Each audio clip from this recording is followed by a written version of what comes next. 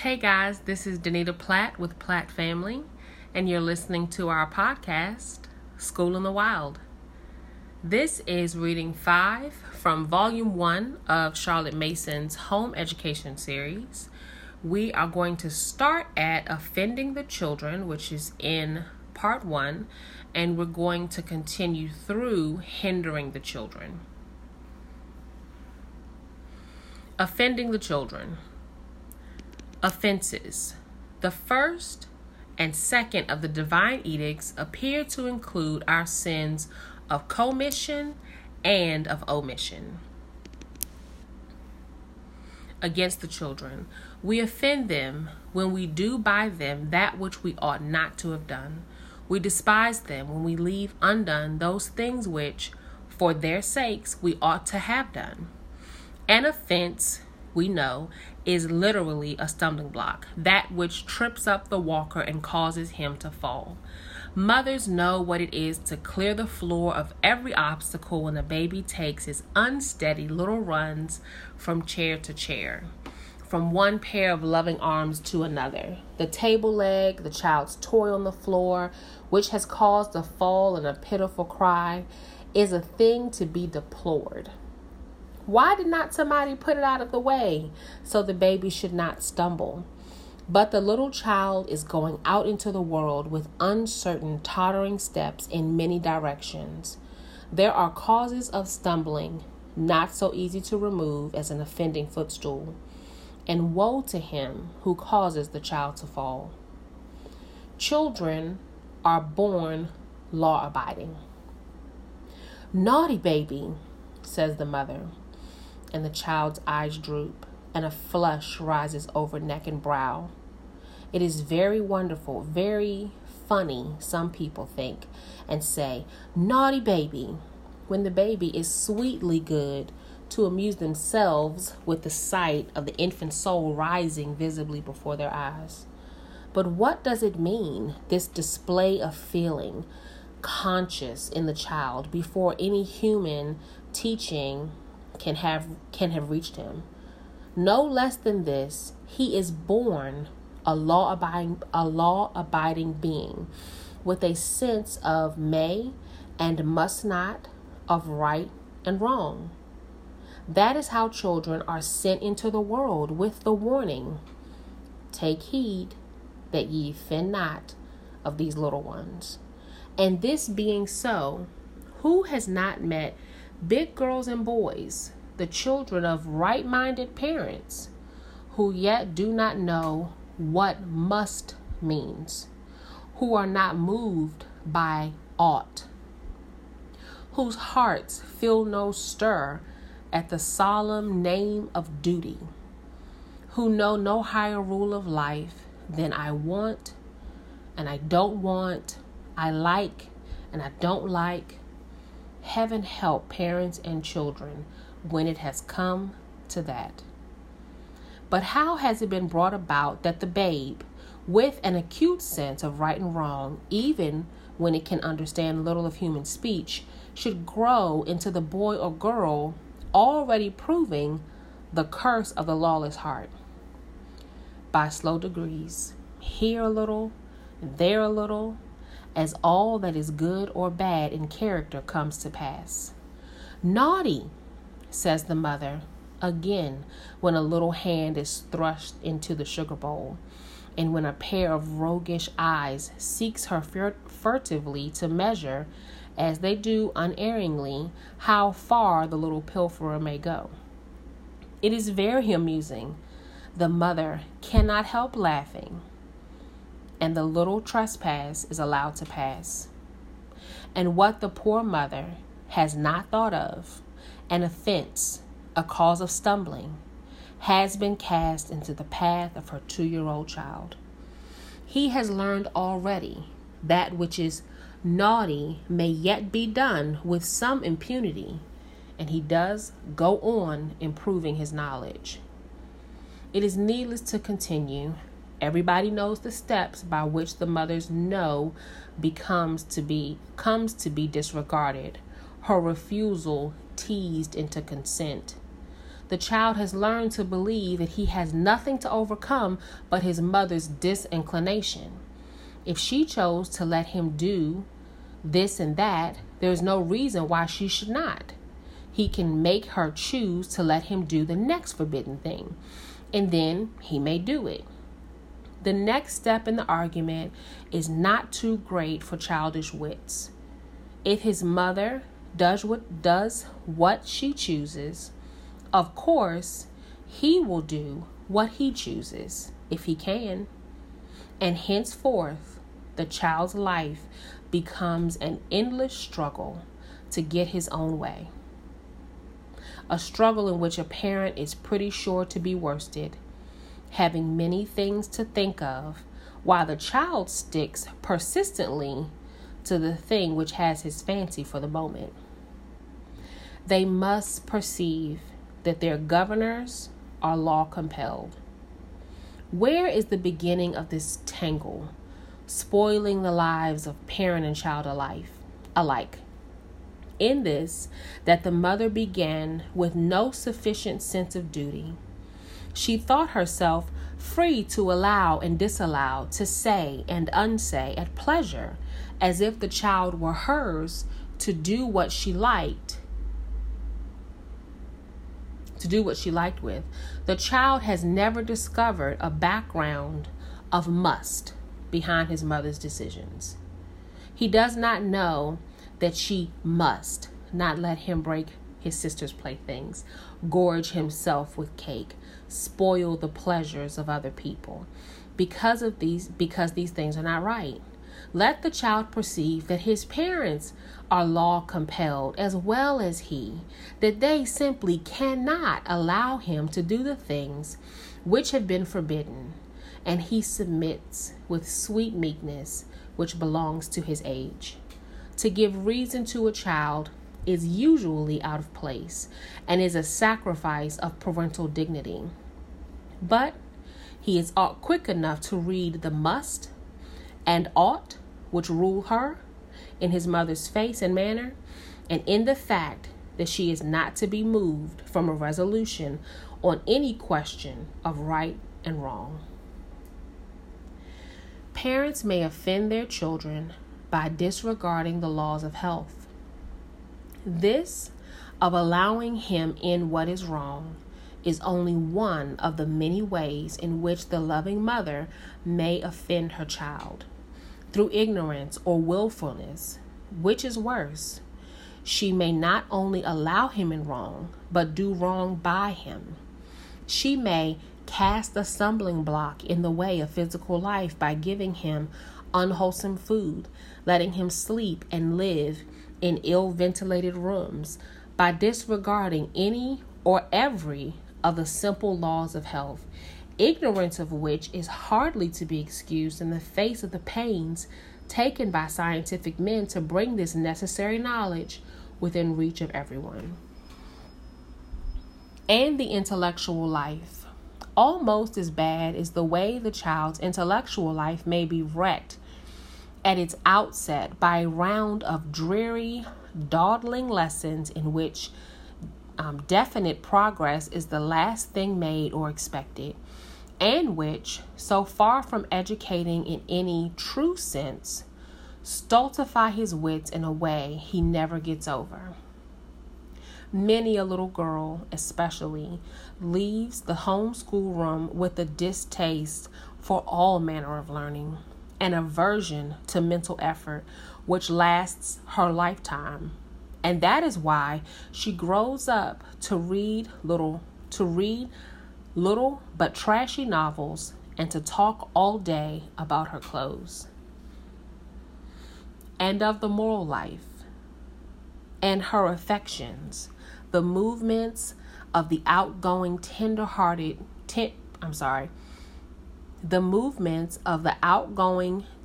child heart, how are they treated?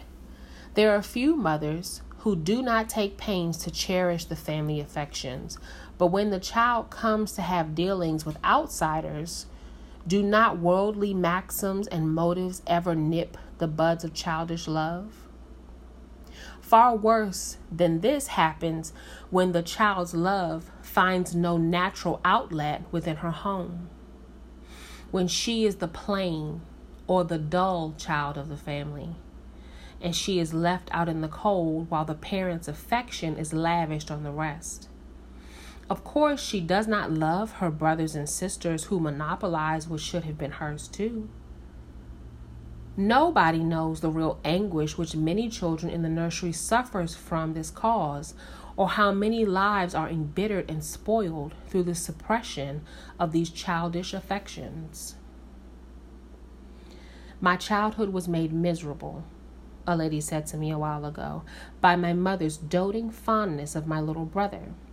There was not a day when she did not make me wretched by coming into the nursery to fondle and play with him, and all the time she had not a word, nor a look, nor a smile for me, any more than if I had not been in the room. I have never gotten over it. She's very kind to me now, but I never feel quite natural with her. And how can we two, brother and sister, feel for each other as we should if we had grown up together in love in the nursery? Despising the children. Section 4. Children should have the best of their mothers. Suppose that a mother may offend her child. How is it possible that she should not despise him? Despise, to have a low opinion of, to undervalue.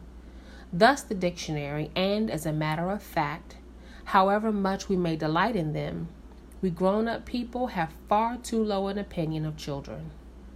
If the mother did not undervalue her child, would she leave him to the society of an ignorant nursemaid during the early years when his whole nature is, like the photographer's sensitive plate, receiving momently indelible impressions? Not but that his nurse is good for the child. Very likely, it would not answer for educated people to have their children always about them. The constant society of his parents might be too stimulating for the child, and frequent change of thought and the society of other people make the mother all the fresher for her children. But they should have the best of their mother, her freshest, brightest hours, whilst at the same time she is careful to choose her nurses wisely, train them carefully, and keep a vigilant eye upon all that goes on in the nursery. Nurse. Mere coarseness and rudeness in his nurse does the tender child lasting harm. Many a child leaves the nursery with his moral sense blunted, and with an alienation from his heavenly Father set up which may last his lifetime. For the child's moral sense is exceedingly quick. He is all eyes and ears for the slightest act or word of unfairness, deception, shiftiness. His nurse says, "If you'll be a good boy, I won't tell." And the child learns that things may be concealed from his mother, who should be to him as God, knowing all his good and evil. And it is not as if the child noted the slips of his elders with aversion. He knows better, it is true, but then he does not trust his own intuitions. He shapes his life on any pattern set before him, and with the faint hint of human nature upon him, he is more ready to imitate a bad pattern than a good. Give him a nurse who is coarse, violent, and tricky, and before the child is able to speak plainly, he will have caught these dispositions. Children's faults are serious. One of many ways in which parents are apt to have too low an opinion of their children is in the matter of their faults. A little child shows some ugly trait. He's greedy and gobbles up his sister's share of the goodies as well as his own. He's vindictive, ready to bite or fight the hand that offends him. He tells a lie. No, he did not touch the sugar bowl or the jam pot. The mother puts off the evil day. She knows she must sometime reckon with the child for those offenses. But in the meantime, she says, "Oh, it does not matter this time. He is very little and will know better by and by." To put the thing on no higher grounds, what happy days for herself and her children would the mother secure if she would keep watch at the place of the letting out of waters? If the mother settle in her own mind that the child never does wrong without being aware of his wrongdoing, she will see that it is not too young to have his fault corrected or prevented. Deal with a child on his first offense, and a grieving look is enough to convict the little transgressor, but let him go on until a habit of wrongdoing is formed, and the cure is a slow one. Then the mother has no chance until she has formed in him a contrary habit of well-doing. To laugh, an ugly temper, and let them pass because the child is small, is to sow to the wind. Section 5, hindering the children. A child's relationship with Almighty God. The most fatal way of despising the child falls under the third educational law of the Gospels.